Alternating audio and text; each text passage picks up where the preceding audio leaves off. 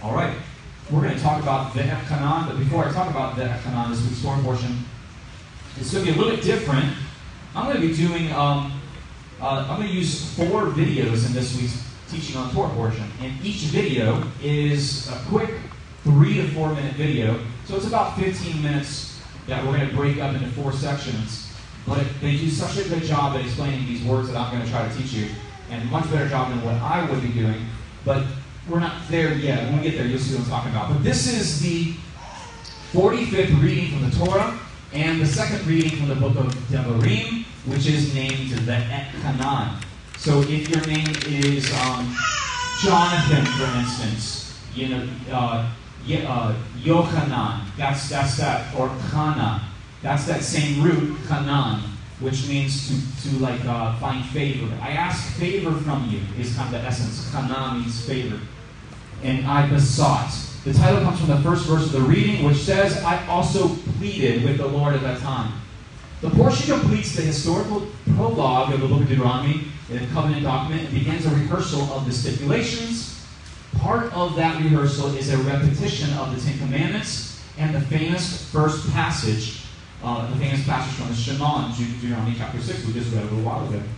A couple years back, Anthony did a teaching on the Ekanan, and it's still stuck with me to this day. He did a great job teaching on the Torah portion. I think that was 2 years ago, was it? 2 years ago he did? And did a great job of that. That is available on our podcast or on the website if you want to listen to it. But again, I want to review with you the fact that the book of Deuteronomy is laid out like an ancient suzerain treaty document, a Near Eastern treaty document. And this guy did a doctoral dissertation showing the parallels between an ancient treaty structure and the book of Deuteronomy. Okay? So it's really important that we understand it that way because it is a covenant, and covenants in the ancient Near Eastern world cannot ever be broken. They are eternal. All right? And God is making a marital contract with his people. He is betrothing himself to his people. This is an outline of this week's Torah portion, and we're going to be focusing only on the red portions, Deuteronomy 5:1 and Deuteronomy 6:1, the 10 Commandments, and then we're going to focus on the Great Commandment and what that is, okay? But you can see there's a lot packed in this week's Torah portion, as there always is. It's important that you read it throughout the week and get an understanding of it. But this is, we're ending the historical prologue, as I just said, and we're entering now some good practical application kind of stuff. Here's some stuff that you need to do, in other words, Moses is about to say. Here's what we went through, here's what we saw, and now here's what I need you to continue to do. And that's what we're going to get into today. So in Judaism, the 10 Commandments are not called the 10 Commandments, they're called the 10 Words. Because, right here, Eseret HaDevarot, the 10 Words. Because that's how it reads in the Hebrew. It's like 10 words. And he gave these 10, you could say utterances. But in Judaism, they know it as the 10 words. But this is a painting by Aaron de Chavez from, 1675. And it says up here, if you read Spanish, you can read that. But Ani Adonai Elohecha in Hebrew. I am the Lord your God. That's commandment number 1 on that tablet. Now, Aaron de Chavez is writing this, or painting this, from a Jewish perspective. How do I know that? And not a Catholic perspective, or a Protestant perspective, because Protestants were around at that point. How do I know that he's looking at the 10 Commandments from a Jewish perspective and not a Christian perspective? Because he starts with the first commandment as, I am the Lord your God. And if you look at this graph here, there are so many, and you can ask me for this, I'll email it to you or something like that too, but every Abrahamic faith, and even some different sects of Christianity, they divide out and enumerate the 10 Commandments differently. So for instance, over here, this is the Talmudic delineation of the 10 Commandments. So the very first commandment within Judaism is, I am the Lord your God. That's the first commandment of the 10 Commandments, is to have a mental understanding that he is the creator.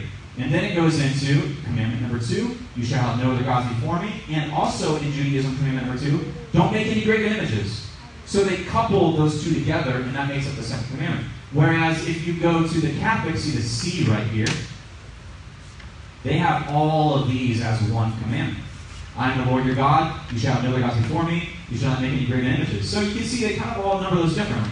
So have you ever been in like Sunday school and your Sunday school teacher beats you over the head because you didn't memorize the Ten Commandments perfectly? Well, you can pull out this graph now and show her, or him, like, hey, they're all different. So excuse my confusion, but they're all the same. In other words, all the information is present. There isn't different commandments or anything like that. It's just they group them differently and order them differently, okay? But all the commandments are there. But I just wanted to show this to you to show, like, sometimes people are confused. Well, which one is the first commandment? Which one is the fifth commandment? Which one's the fourth commandment? And it's okay to be confused in this situation. Because, for instance, the fourth commandment in Judaism, the fourth commandment in the Septuagint, the fourth commandment according to Philo is the Sabbath day. But according to Martin Luther, the founder of Protestantism, or according to the Samaritans or the Catholics, it's the third commandment is the Sabbath day. It's a little bit different, right? It's the ordering. All the same information, just different ordering of that information. Make sense? Okay. Now that you're really confused. Ronald Reagan, I love this quote. He says, I have wondered at times what the Ten Commandments would have looked like if Moses had run them through the U.S. Congress. What do you think they would have looked like? Yeah, a little bit more wordy, huh? I like that. Yeah. Very possible. So I think it's fitting we go to Deuteronomy chapter 5 in our Bibles. And I'm going to call on volunteers, but I'm going to call on volunteers of a certain demographic. Deuteronomy chapter 5. I think it's fitting we read through the Ten Commandments, word for word, no commentary. It's important that we hear these words, these 10 utterances, have, like no other document, utterance, speech, changed the fabric of society and human history. They have elevated the morality of the world, these 10 utterances right here. So I'm going to get people who are 16 or under to volunteer and come up and read one of the 10. So I'm going to pick the first volunteer, and that's going to be Michael. Will you come up and read commandment number 1? And then I'm going to volunteer Andreas to come up and read commandment number 2. And then I'm going to volunteer Mariah to come up and read commandment number 3. And then I want Hannah to read commandment 4. Ariana, you're going to come up and read commandment number 5. And Noel, I see you trying not to make eye contact. Come on up, you're going to read commandment number 6. Who else? Gabrielle, you're going to come up and read 7. Where's Noah? He's hiding. He's hiding. Don't make eye contact. Oh, there he's back there. Noah, you're going to come up and... Oh, is that Isaac back there? Yeah. Hey, Isaac, come on. You're going to read. You know how to read, right? All right. I think Y's too old. Yeah. This one. Oh, Noah, you're going to come up and read one. Okay. So, guys, what you're going to do is I'm going to point to what you're going to read, and you pass the microphone back, okay? Why am I having this younger generation do this? Because this younger generation is the generation that's going to face some of the most lawlessness in our world, some of the greatest lawlessness in our world, and confusion over what is right and what is wrong. And the Ten Commandments are the Cliff Notes version of the entire Torah. So we can point them to these, if they can take a microphone and read them publicly and declare them publicly before you, a congregation, I hope that it will better equip them to live them out and to share them with the world around them as the world gets more and more confused over what is right and what is wrong. All right, you ready? Commandment number 1. I am Adonai your God, who brought you out of the land of Egypt, where you lived as slaves. You are to not have no other gods before me. You are not to make yourselves a carved image of any kind, or represented of anything in heaven above, on the earth beneath, or in the water below the shore. You are not to bow down to or serve, for I Adonai your God, am the jealous God, punishing the children for the sins of their parents.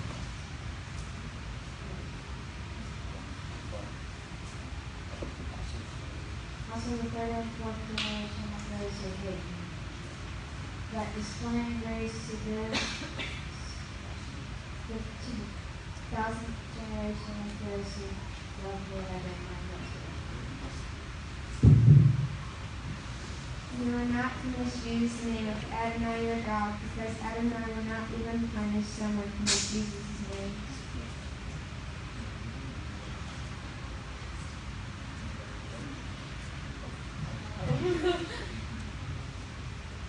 Observe the day of Shabbat to set it apart as holy, as Adonai your God ordered you to do.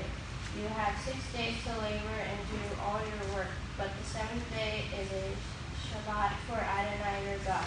On it you are not to do any kind of work, not you, your son, or your daughter, not your male or female slave, not your ox, your donkey, or any of your other livestock, and not the foreigner staying with you inside the gates to your property, so that your male and female servants can rest just as you do. You are to remember that you were a slave in the land of Egypt, and Adonai your God brought you out from there with a strong hand and an outstretched arm.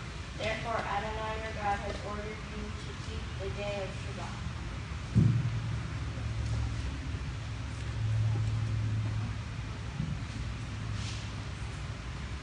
Honor your father and mother, as Adonai your God ordered you to do, so that you will live long and have things go well with you in the land of Adonai your God is yours.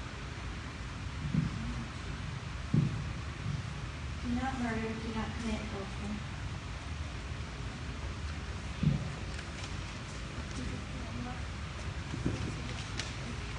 Do not steal, do not bear false witness against your Now read the final one. Do not covet your neighbor's wife. Do not covet your neighbor's house, or his field, or his male or female slave, his ox, his donkey, or anything that belongs to your neighbor. Did we get them all? Good. Thank you guys for doing that, for volunteering to read, being voluntold to read. Well, that's the 10 Commandments, and they're also found in Exodus chapter 19 and 20. We have the leading up to the 10 Commandments. But I want to turn your attention now to Deuteronomy chapter 6. So turn there now. Move over just a page or two. Deuteronomy chapter 6. And we're going to move right along and talk about this significant prayer in our faith called the Shema. Now you see here, this is what it looks like in a Torah scroll. Shema Yisrael Adonai Eloheinu Adonai Echad. And this is the Ve'ahavta et Adonai L'Echad. Keep going there. Okay, but that's what it looks like. And you ever wonder, why is this prayer so central to our faith? Why is this like the pinnacle of our prayer service, that we stand and we face east and we do all this stuff? Why do we do that during the Shema? You know, why do we pick that to be the prayer? Well, today we're going to unpackage that and talk about why, and historically, why that's the case. I want to do that using 10 words. And it's very fitting that we're talking about the 10 words, the 10 Commandments, but I'm going to use 10 words from the Shema. So the Shema prayer is the Shema and the Ve'ahavta combined. That whole thing is the Shema, right? So we're going to cover 10 words. And I've got it here in print. So this is the Hebrew. You see Shema right there at the top right corner. This is it in print. Shema is right there. And there's also vowel pointings to assist the reader here. But we have Shema Yisrael Adonai Eloheinu Adonai Echad. So these red circled words here are what we're going to cover.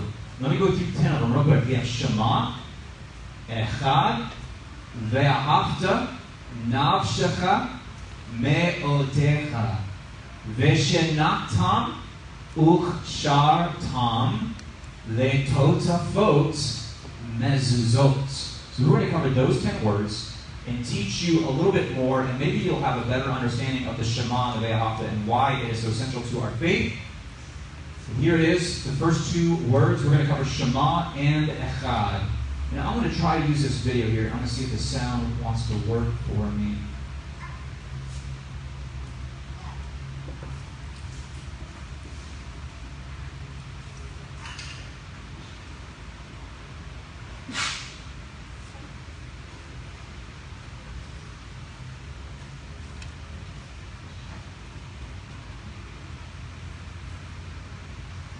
For thousands of years, every morning and evening, Jewish people have prayed these well-known words as a way of expressing their devotion to God. They're called the Shema. Hear, O Israel, the Lord is our God, the Lord is one. And as for you, you shall love the Lord your God with all of your heart, with all of your soul, and with all of your strength. Now the first word of the Shema is hear, or listen, which in Hebrew is pronounced Shema. That's where the prayer gets its name. Now, Shema is a really common word in the Hebrew Bible, and it's obvious why. Hearing is a very universal activity.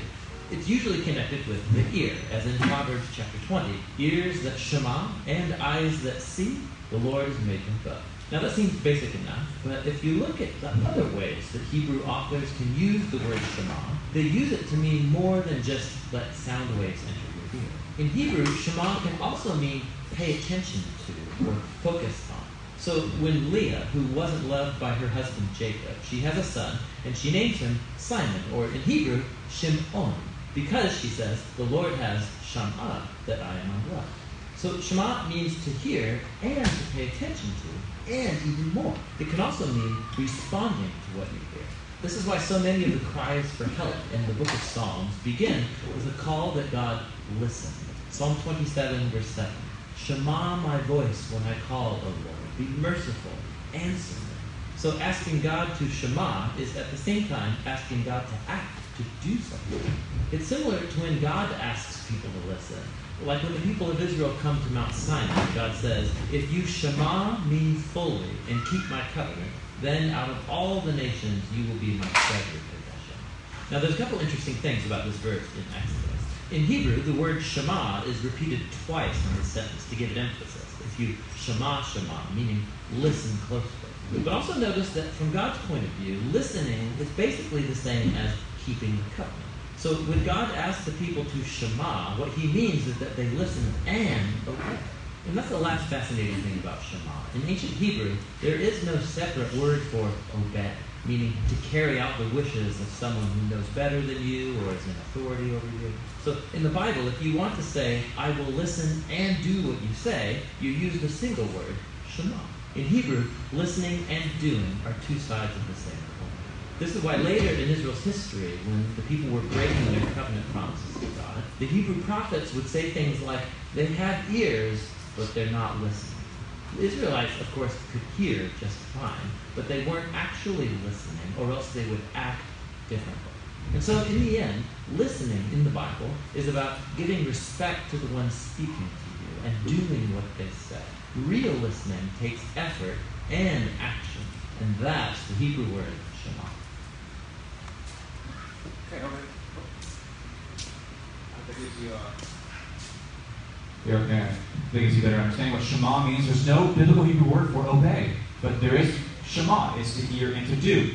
Quick story, I can tell you about how one time I did not Shema. Stacy sent me to the store because she said she wanted subs for dinner, sub sandwiches.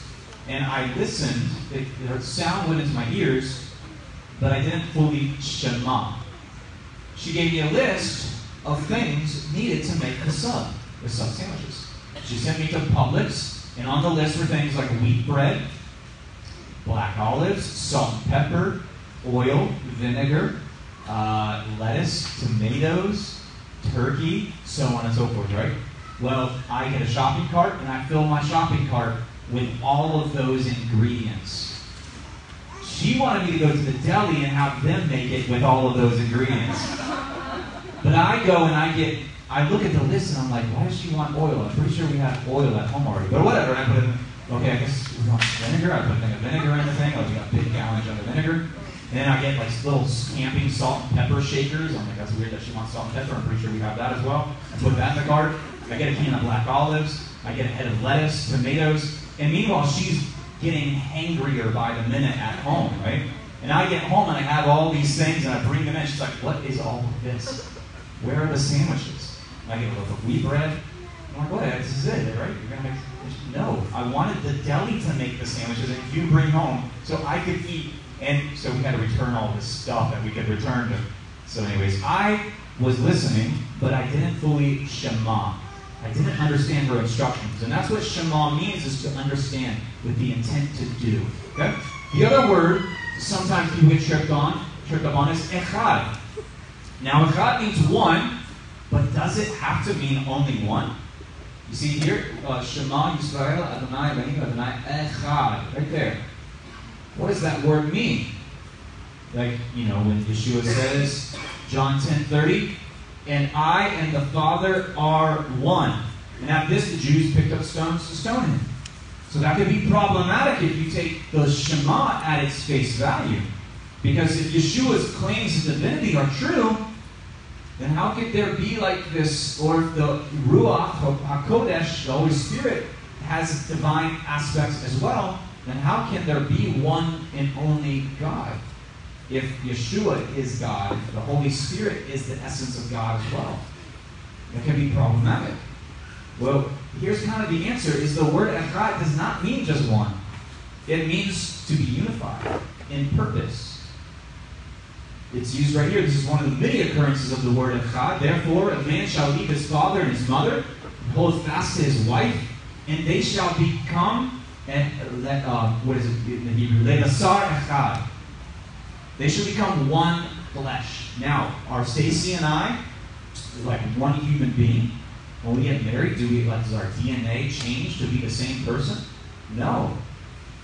But we're unified. We're like one person. So that when my sons come to me and they ask me a question and I give them an answer, then they go to her, they should get the same answer, ideally, right? We should be unified. We should be echad. All right? That's the essence of our Creator, is that He is one, but He's also unified. And He can manifest Himself in different ways because He's outside of space-time. And He can clothe Himself in flesh. But then Yeshua can look back and say, I and the Father are one. Okay? So don't let that trip you up too much. But echad is a little bit broader than we think it is. Now, where is the second part of the Shema? If you look at Deuteronomy 6, verse 4, it goes right into, and you shall love the Lord your God. But what's the second part of the Shema that we pray? Baruch Shem Kavod Malchuto Le'olam Vayed. Where is that in here? It's not in there. So this is where a lot of people's anti-rabbinic alarms go off. Wait a second, is this Jewish tradition? Ding, ding, ding, ding, ding, ding, ding. Yes, it is. It is Jewish tradition. That is coupled with the Shema. And it's a beautiful tradition. It's a good tradition. You might be thinking, well, did they just make it up? No, they didn't just make it up. It came from Psalm 72:19. Blessed be His glorious name forever. So what we're doing is we're saying Deuteronomy 6, verse 4, Hear, O Israel, the Lord our God, the Lord is one. And then we're quoting Psalm 72:19. And we're going right into that. Baruch Shem Kavod Malchuto Le'olam Vayed. But we have another problem. When I read that in Hebrew, the word Vayed is not there. It just goes Baruch Shem Kavod Malchuto Le'olam. And that's the end of the verse. Where did Vayed come from? Why do we say Vayed? Because we're saying, Blessed be your name, whose glorious kingdom is forever and then more. Why is that not in that verse? Or like we could say forever and then some. Well, the answer lies in, I think I have the screen for it. Yeah, right there. So you see the Shema in Hebrew. Every Torah scroll around the world, this is how the Shema is written.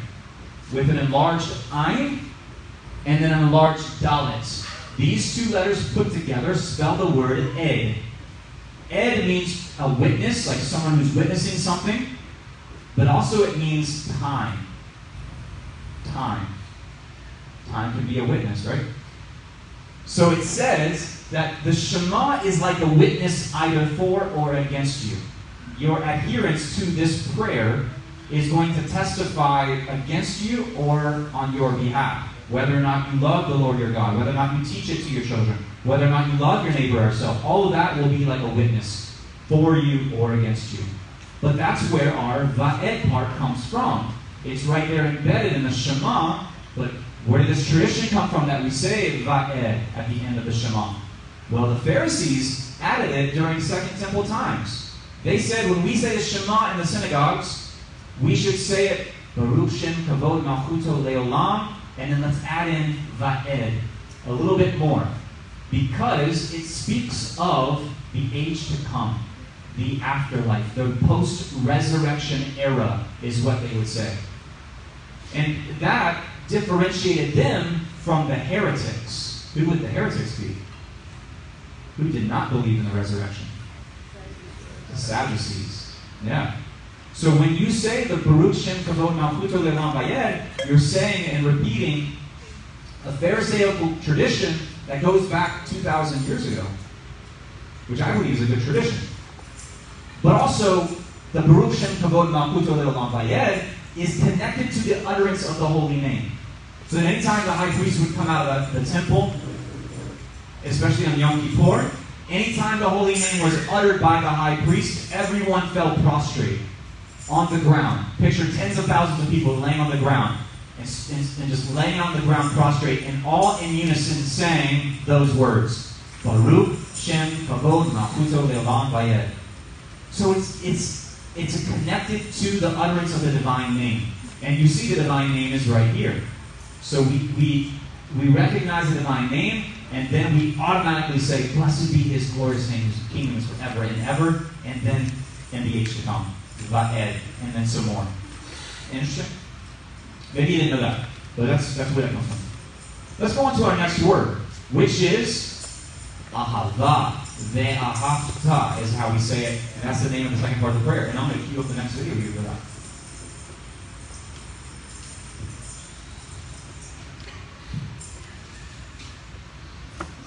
For thousands of years, every morning and evening, Jewish people have prayed these well-known words as a way of expressing their devotion to God. They're called the Shema. Hear, O Israel, the Lord is our God, the Lord is one. And as for you, you shall love the Lord your God with all of your heart, with all of your soul, and with all of your strength. We're going to look at the third key word in this prayer, how Israel is called to love their God.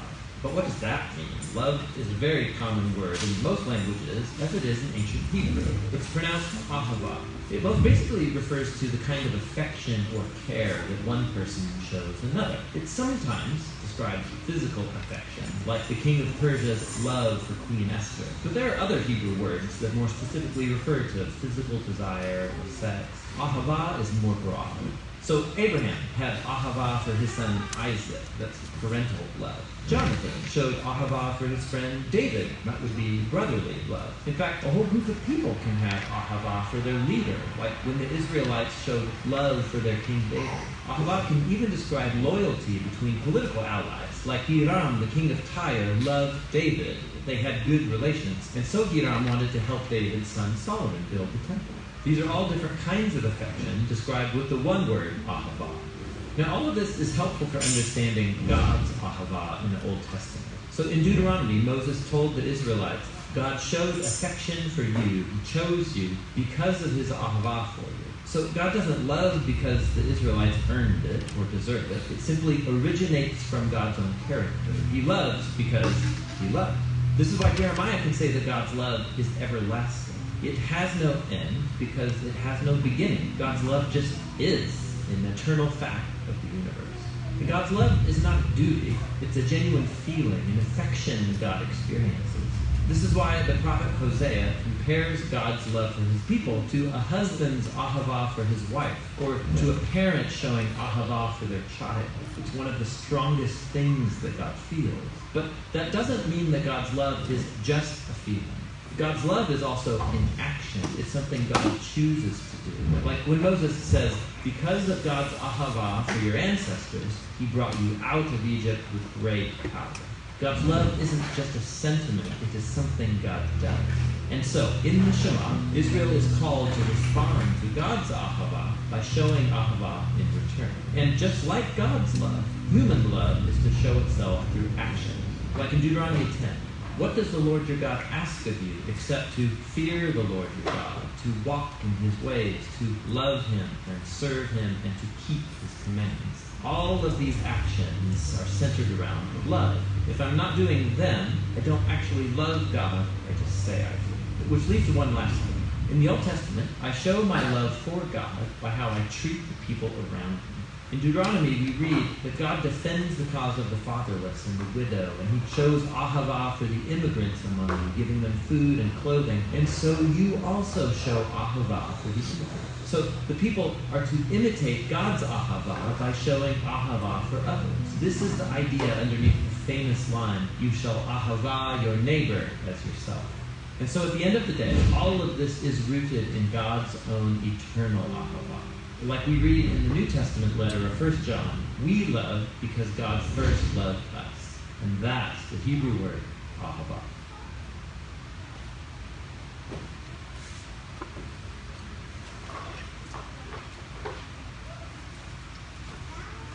Now we're going to go to nafshika. What is a nefesh?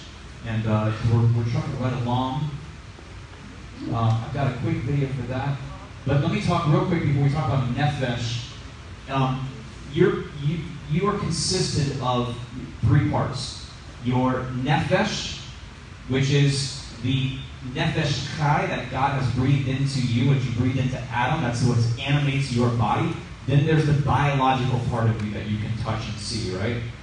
And then there's also this part called your neshama, which is like the inner instinctual, like animalistic drive in you. You know when Paul says that my spirit is at war with the flesh? You know, that's that waging war that's going on between your instinctual drive for something, survival or reproduction or whatever, but then the nefesh is at war with that. The nefesh is that divine aspect of you that God breathed into you, is the breath of life that is animating that. So we're going to talk about with the nefesh, because he says that you are to worship me with all of your heart, with all of your soul, your nefesh, and with all of your strength. So here we go. For thousands of years, every morning and evening, Jewish people have prayed these well-known words as a way of expressing their devotion to God. They're called the Shema. Hear, O Israel, the Lord is our God, the Lord is one. And as for you, you shall love the Lord your God with all of your heart, with all of your soul, and with all of your strength. We're going to look at the word soul. The Hebrew word is nefesh. It occurs over 700 times in the Old Testament.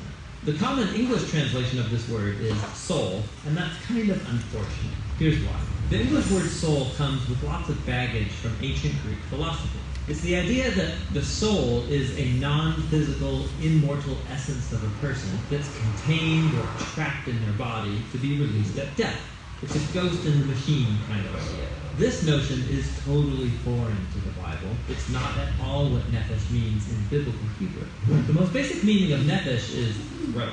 Like when the Israelites are wandering in the wilderness, they're hungry and thirsty, and they say to God, we miss the cucumbers and melons we had in Egypt, now our nefesh has dried up. Or when Joseph was hauled off into slavery in Egypt, his nefesh was put into iron shackles. But nefesh doesn't only mean throat. Since your whole life and body depend on what comes in and out of your throat, nefesh could also be used to refer to the whole person. Like in Genesis, there were 33 nefesh in Jacob's family, that is, 33 people. In the Torah, a murderer is called a nefesh slayer, and a kidnapper is called a nefesh thief. On the first pages of the Bible, both humans and animals are called a living nefesh. And if the life breath has left a human or animal, the nefesh remains. It's just called a dead nefesh, that is, a corpse. So, in the Bible, people don't have a nefesh. Rather, they are a nefesh, a living, breathing, physical being. Now, that might surprise you, because most people assume the Bible says the soul is what survives apart from the body after death. And while the biblical authors do have a concept of people existing after death, waiting for the resurrection, they rarely talk about it. And when they do, they don't use the word nefesh. So even though nefesh is often translated as soul, the Hebrew word really refers to the whole human as a living physical organism. In fact, this is why biblical people can often use this word to refer to themselves, and it gets translated me or I. Like in Psalm 119, most translations read, let me live that I may praise you. In Hebrew, the poet literally says, let my nefesh live that it may praise you. But by using nefesh, the poet emphasizes that their entire being, their life and their body, offer thanks to God. In the Song of Songs, the young woman constantly refers to her lover as the one my nefesh loves. And of course, love isn't just an intellectual experience, it's an emotion that activates your whole body, your entire nefesh. This helps us understand the brilliance of other biblical poets who could combine multiple meanings of nefesh in one place. Like in Psalm 42, we read, "As the deer pants for the water, so my nefesh pants after you. My nefesh thirsts for the living God." So, on a physical level, your throat can be thirsty, like a deer's. But then that physical thirst can become a metaphor for how your whole physical being longs to know and be known by your Creator. Which brings us all the way back to the Shema. To love God with all of your nefesh means to devote your whole physical existence to your Creator, the one who granted us these amazing bodies in the first place. It's about offering your entire being with all of its capabilities and limitations in the effort to love God and to love your neighbor as yourself. And that's the Hebrew word for soul.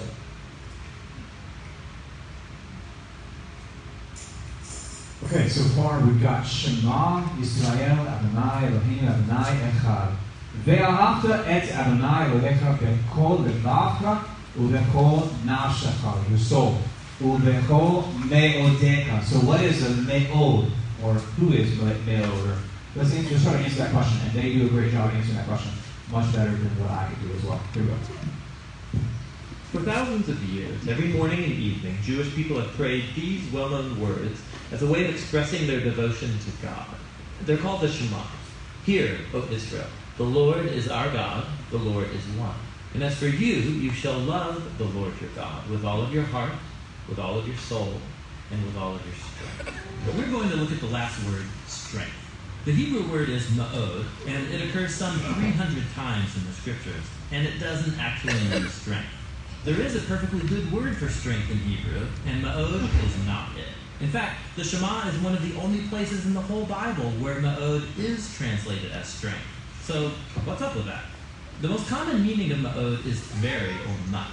It's what grammar nerds call an adverb, a word that comes alongside other words to augment their meaning.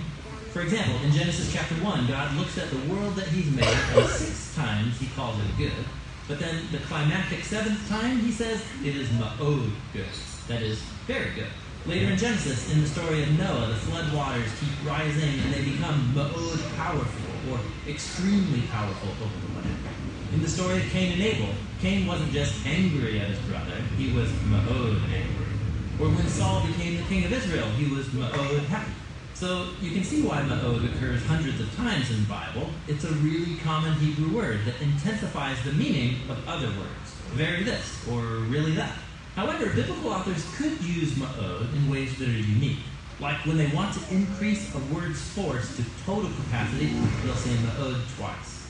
So Jacob became ma'od wealthy with flocks and camels and donkeys and servants. Or the Israelite spies went to investigate the promised land, and they say, the land we passed through is ma'od good. So it's pretty clear, ma'od doesn't mean strength in terms of muscle power, but rather very or much.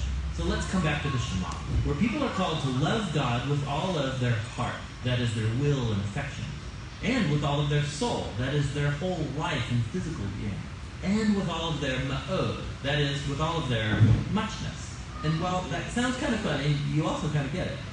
If ma'od can intensify any word's meaning to total capacity, then this final thing that you use to love God isn't a thing at all. It's actually everything. Loving God with your ma'od means devoting every possibility, opportunity, and capacity that you have to honoring God and loving your neighbor as yourself. It's the most wide and expansive word in the Shema. Ma'od can refer to almost anything. Which raises one last and really fascinating point. Because this word was capable of many nuances of meaning, ancient Jewish communities interpreted ma'od in the Shema in different ways. So the ancient Jewish scholars who translated the Hebrew Bible into Greek, when they came to ma'od in the Shema, they translated it with the Greek word dunamis, that is power or strength. This is the interpretation adopted by most modern translations. But if you look at the ancient Aramaic translations of the Hebrew Bible, you'll discover that these scholars interpreted ma'od to mean wealth, Money is a concrete thing that opens up all kinds of opportunities to love God by giving away resources. And when Jesus was asked about the most important command in Scripture, he quoted the Shema. And he used two words to unpack the meaning of ma'od. He said, love God with all of your mind and with all of your power. Both are human capacities that can be used to love God in an infinite number of ways. So, which of these interpretations of ma'od is right? Does it mean strength, or wealth, or mind? That's the wrong question. The word ma'od doesn't limit the number of ways you can show love for God, just the opposite. The point is that everything in a person's life, every moment and every opportunity, every ability and capacity offers a chance to love and honor the one who made you. It's a call to love God with all of your muchness. And that's the meaning of strength in the Shema. Alright, so we got Shema Yisrael Adonai Eloheinu Adonai Echad Ve'ahavta, with all your ahava. You have better understanding of ahava now. Ve'ahavta et Adonai Elohecha v'chol levacho v'chol nafshecha, with all your nefesh. And then with all of your very muchness. Kind of funny thing. So let's move right along. Ve'hayu hadarim ha'alei asher noki metzach hayom al levecha ve'shenatam. Now that word right there is another word we have to unpackage, and I'm not going to rely on the Bible Project for doing that. This is the word that it is in Hebrew here, Shanan. And I need some people to look up some verses for me. Psalm 120 verse 4. Can I get someone on this side to look up Psalm 120 verse 4? Someone on this side look up Psalm 45:5, and then someone on the back row, can you take Psalm 73:21? When you get it, just raise your hand and read it real loud. Go ahead. Okay, a warrior's sharp arrows with glowing coals of the broom tree. So that word sharp there, warrior's sharp arrows, is the word shanan. Shanan. It's the word to sharp, like to sharpen an arrow. Who's got the next one over here? Psalm 45:5. Who's got it over here?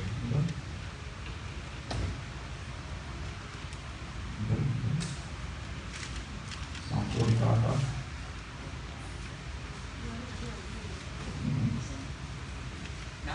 You got it, John? Can you read it? Read it nice and loud. Your arrows are sharp in the heart of the king's enemies, whereby the people fall under you. That word sharp is shanan. What is shanan? Well, I thought we were supposed to teach them diligently. What does the word sharp have to do with diligently? And Howard, do you have the last one? Yes. When my heart was embittered and I was pierced in my heart.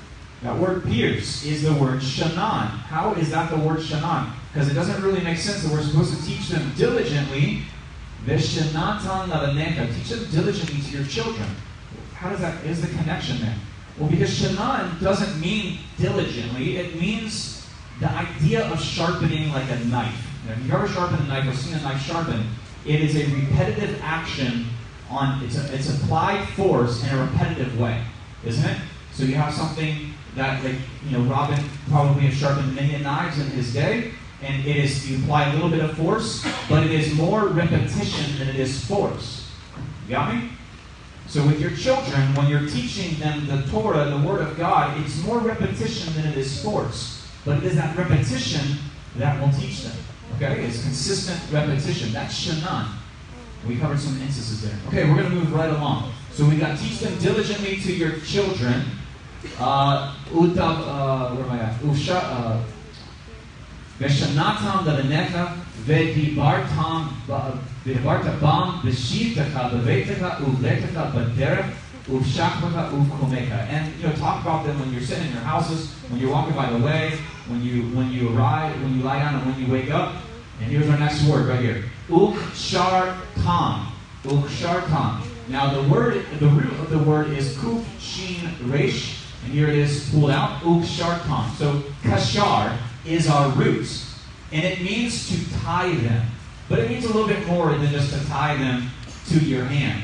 And you can see in the background picture there was a Holocaust survivor with his tattoo with tefillin tied to his arm. So let me tell you how Judaism today interprets this commandment.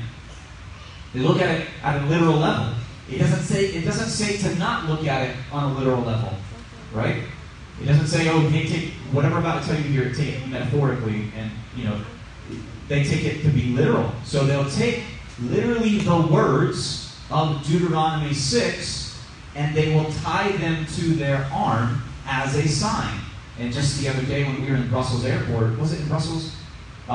We watched an Orthodox man fulfill that commandment of tying the words to his arm during morning prayers. Now, these things that they tie to their arms are called tefillin. Tefillin means the prayers. So you're literally taking the prayers, and hey, Jeremy, would you mind opening this? Now, I have, these are probably upwards of 100 years old. Here, come on here and face it, Isaac. These are upwards of 100 years old. It's a set of tefillin, leather tefillin that I have. And, but can you unravel that one for me? You'll see these are just, it's a leather band, and these date back for thousands of years. Did you know that in the caves of Qumran, the Dead Sea caves, they found remnants of tefillin like this? During the times of Yeshua, the Pharisees would bind tefillin, hold that black box up there. They would bind tefillin on their arm, and they would leave it on all day as a way of fulfilling the commandment all day long. Now, in Judaism, it's just during morning prayers that you bind tefillin and not on Shabbat. But in this black box here is a tiny little piece of parchment on which is written the Shema. So they're literally taking the words and binding them as a prayer upon their hand, just like we see this man in the picture here. And then, let's move on to our next word.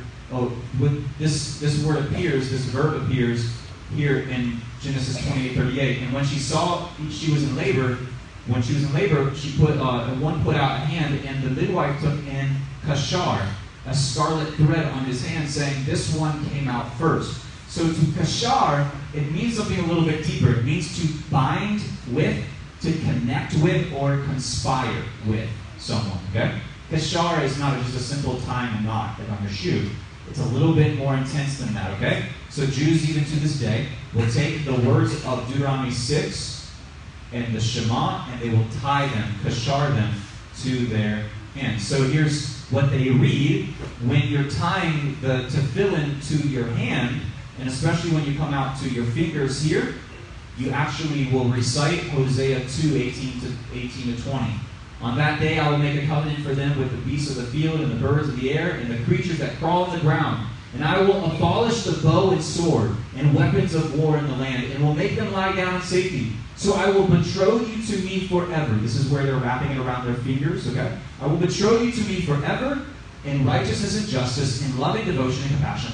And I will betroth you in faithfulness, and you will know the Lord. So picture that. You're reciting Hosea 2 in Hebrew as you're reciting that. As you're binding that tefillin and thus fulfilling in a literal way that commandment. This is a very solemn thing for them to do, and one I have utmost respect for. Personally, I don't, but I know people who do, and I have utmost respect for people who do that and bind tefillin. Yeshua would have bound tefillin.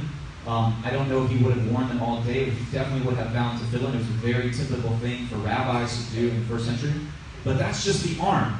The next part of this prayer is, so you bind the Uchshar tam le'ot as a sign. An ot is a visible sign of something. Al yadeka, on your hand, but yad is, it could be your fingertips or it could be your elbow. So Judaism is like, well, what is it, your arm or is it your hand? Well, let's do both. So let's bind it to our entire arm and all the way out to our hand and make sure we fulfill the commandment to its specifications. But then it goes on, Vehayu letotafot bein eineka, and they shall be like totafot between your eyes. What is a totafot? No idea. That's the only place in the Torah where that word is ever mentioned, totafot. And there's all kinds of discussion. You can pull the other one out. There's all kinds of discussion in the Talmud and elsewhere in rabbinic literature. What does totafot mean? And nobody can really come to a consensus. But they're like frontlets is the best thing that we can describe. But so the totafot would go over the head in the box. These words, you shall bind them as a sign in your hand and let them be frontlets between your eyes. So Judaism says, well, we should not take this metaphorically. It doesn't tell us to take it metaphorically. It's just a straightforward commandment. Let's tie them to our hands, and then let's put them between our eyes. And how do we accomplish that? Well, Jews would take, and they would actually put that over their head here, and this little box with Deuteronomy 6 has that little tiny piece of parchment in it. so that they're fulfilling that commandment that they would sit between their eyes. Okay? Again, I really respect this fulfillment and this approach of fulfilling that commandment. I have a lot of respect for that. And they do this day in and day out, and it has kept them as a people together and bound together for thousands of years. So you could take and wrap those back up and put that side around. Thank you, Jan. Yeah, there's all kinds of different methodologies and stuff that you, depending on what sector you're using here, ascribe to. Absolutely. All right, let's keep moving along. Bein eineka, uchtartam al mezuzot, and you shall write them on the doorpost of your house and upon your gates. So, how do we fulfill this commandment? Because it does not say you are to take this metaphorically. So we are to assume if we can complete this commandment and fulfill this commandment, let's do it. So how for thousands of years have the Jewish people been keeping this commandment?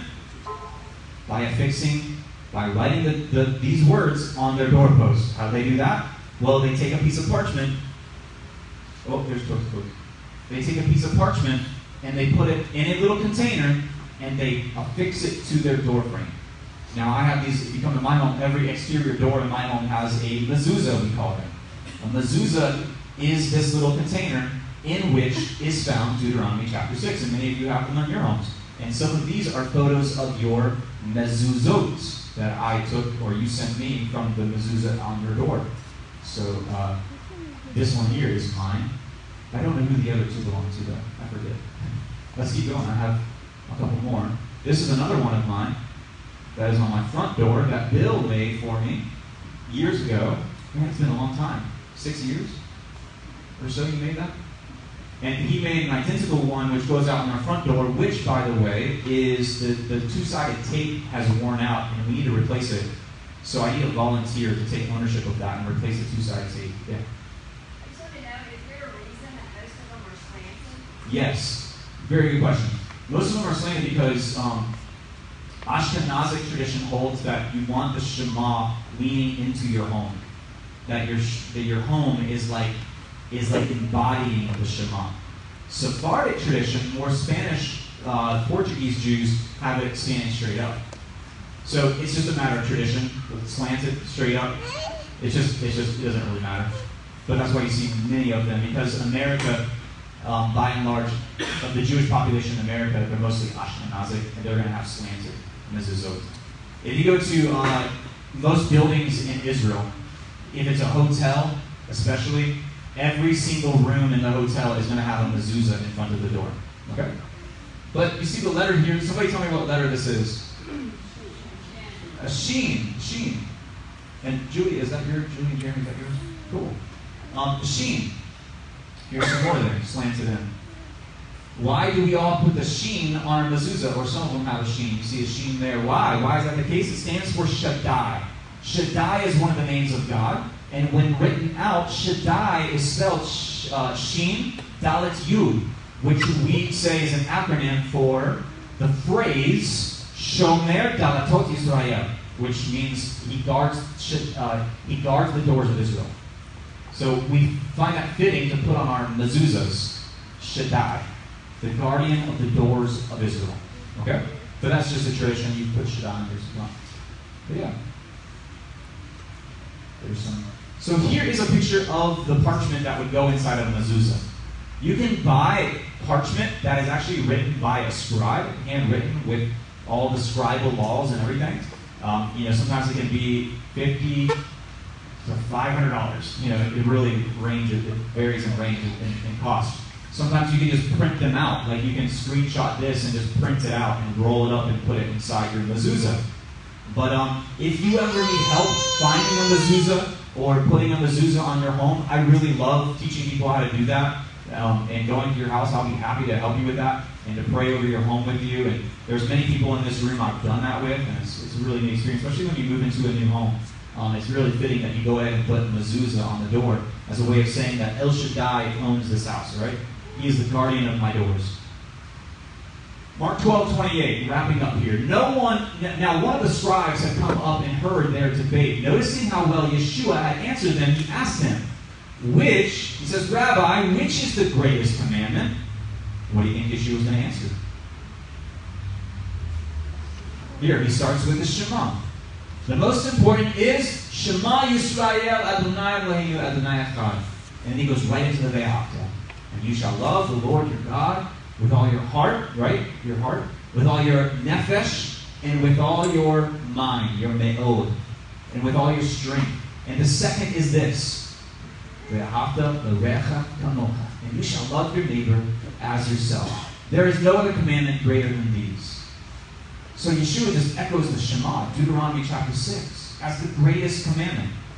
And the rest, as the great Rabbi Hillel says, the rest is just commentary. The entire Torah hangs on those two commandments.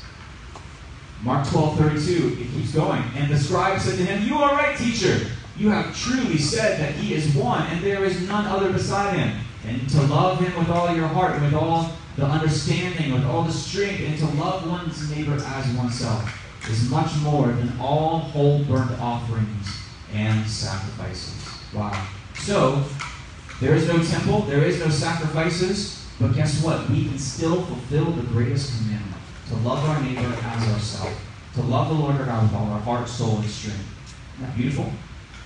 And when Yeshua saw that he answered wisely, he said to him, "You are not far from the kingdom of God." And after that, no one dared ask any questions. So, when you love your neighbor, you're not far from the kingdom. It's just so simple. But so difficult sometimes, isn't it? Just to simply love and reach out to your neighbor. Who is your neighbor? Everyone. It's not just a matter of proximity. So guys, I plead with you, as we wrap up the Et Kanan, to be doers of the word and not just hearers of the word, right? As James 1 puts out. You know, when you're a hearer of the word only, it's like a man who looks at his reflection in the mirror, turns around, and forgets what he looks like. Don't do that. Let's be doers of the word. Amen? All right. We're going to go to time for Q&A. If you have any questions or comments about what I taught, or what was taught? Yeah, Brian. Just want to make a comment about To fill it? Yeah. promise. Yeah. I just thought it was interesting, God's commands, God's ways, how the enemy takes that, and you see in Revelation that those who worship the anti-Messiah or the beast put a mark on their hands or their mind. Yeah. So it's like the opposite of what God says. Yep, you're right. The mark of the beast is a mark on the right hand and the forehead. Yeah, it's like a counterfeit version of the tefillin. It's like the Creator owns me versus the Antichrist owns me, or whatever. Any other comments or questions? Thank you for pointing out. Yeah, Bill. I don't know how many people know that we have an idol sitting right over here at Westgate Park. Y'all know that? The angel thing? Yes. Yeah, the commandment not to make a graven image applies to human beings. Exactly. Yeah, and angels. Sitting over there that people go and pray to. Paid for by individuals, but the city of Dothan donated the land and the labor to erect it. And it gets a lot of attention. They have several times a month. They'll have prayer virgils over there Like vigils around it. around it. Yeah. Section 1 takes sledgehammer. Yeah, I mean, and I'm not going to name names, but there are certain faiths that are filled with making these graven images of people, even great heroes within the faith, apostles of Yeshua, and bowing down and kissing their feet and kissing these little images of these people. And we don't do that. It's just not kosher. We don't make statues and we don't make images and those kinds of things. Because the heart of man is so easily swayed into worshiping those things. You may not be worshiping those people, but give it 100 years, you probably will. So we just all agree that we don't do that. Right? We don't make images of humans or creatures or different animals or whatever. What was the last word that you had circled? Totafot. It's kind of fun to say, isn't it? Totafot. Totafot. Bain Amen. Thank you. Yeah, it was. if one of your brothers or sisters in Christ is struggling in their ability to have Shema, what are some ways that you can help them, you can assist them? You're saying if your brother or sister Yes, you know, if has a another problem Christian, with another Christian struggling Yeah. to have Shema, like we saw in the video of hearing but not really doing. hearing and not doing. What would you say are some ways that we can help them? Okay, so for those who can't hear, if he says if you're if your brother or sister in Messiah, they're a believer as well, they have a problem with obedience, or maybe they're living in disobedience or something. And how do you confront that, you're saying? Well, do you have, I say prerequisite to that is a good relationship. And do they know that you love them? Do you truly love them? So that's a very important prerequisite if you're going to do the confronting. Because I've seen many times where people are just like, oh, I see disobedience, I have no relationship with that person or just acquaintances, I'm going to go call it out and see how it goes. It never goes well. It usually starts a fire that later I have to put out. If you have a relationship with that person, you see open, disobedience going on, it's got to be open, otherwise you wouldn't observe it. Then you have an obligation to go to them and in love point out their sin. But again, it's so important you have that relationship and you have that love. And there's just a lot of context that has to surround that too. So if they are in, let's say, a congregation like this, and you go to them and you say, hey, I don't think you should be watching that material on the internet or something. And they're like, no, I don't care, I don't really care. Then there is a point you have to jump into Matthew 18. Or if someone does you wrong, and they sin against you, let's say, maybe slander about you behind your back, and you find out about it. You do have an obligation, according to Matthew 18, to confront them privately, but to meticulously follow the steps in Matthew 18. So again, cannot reiterate how important it is to have a relationship and to truly love the person that you're about to confront in disobedience. And to do it in a way that is preserving of their dignity and their honor, but also in a way that is challenging for them so that they would walk in obedience. And you have to make sure, remember Yeshua says, before you take the speck out, make sure there isn't a big old log hanging out of your own eye, right? So make sure that your ducks are in a row and that you're walking in obedience. Not perfectly or anything, but just make sure there's no big logs hanging out of your eye. Yeah, it's tough.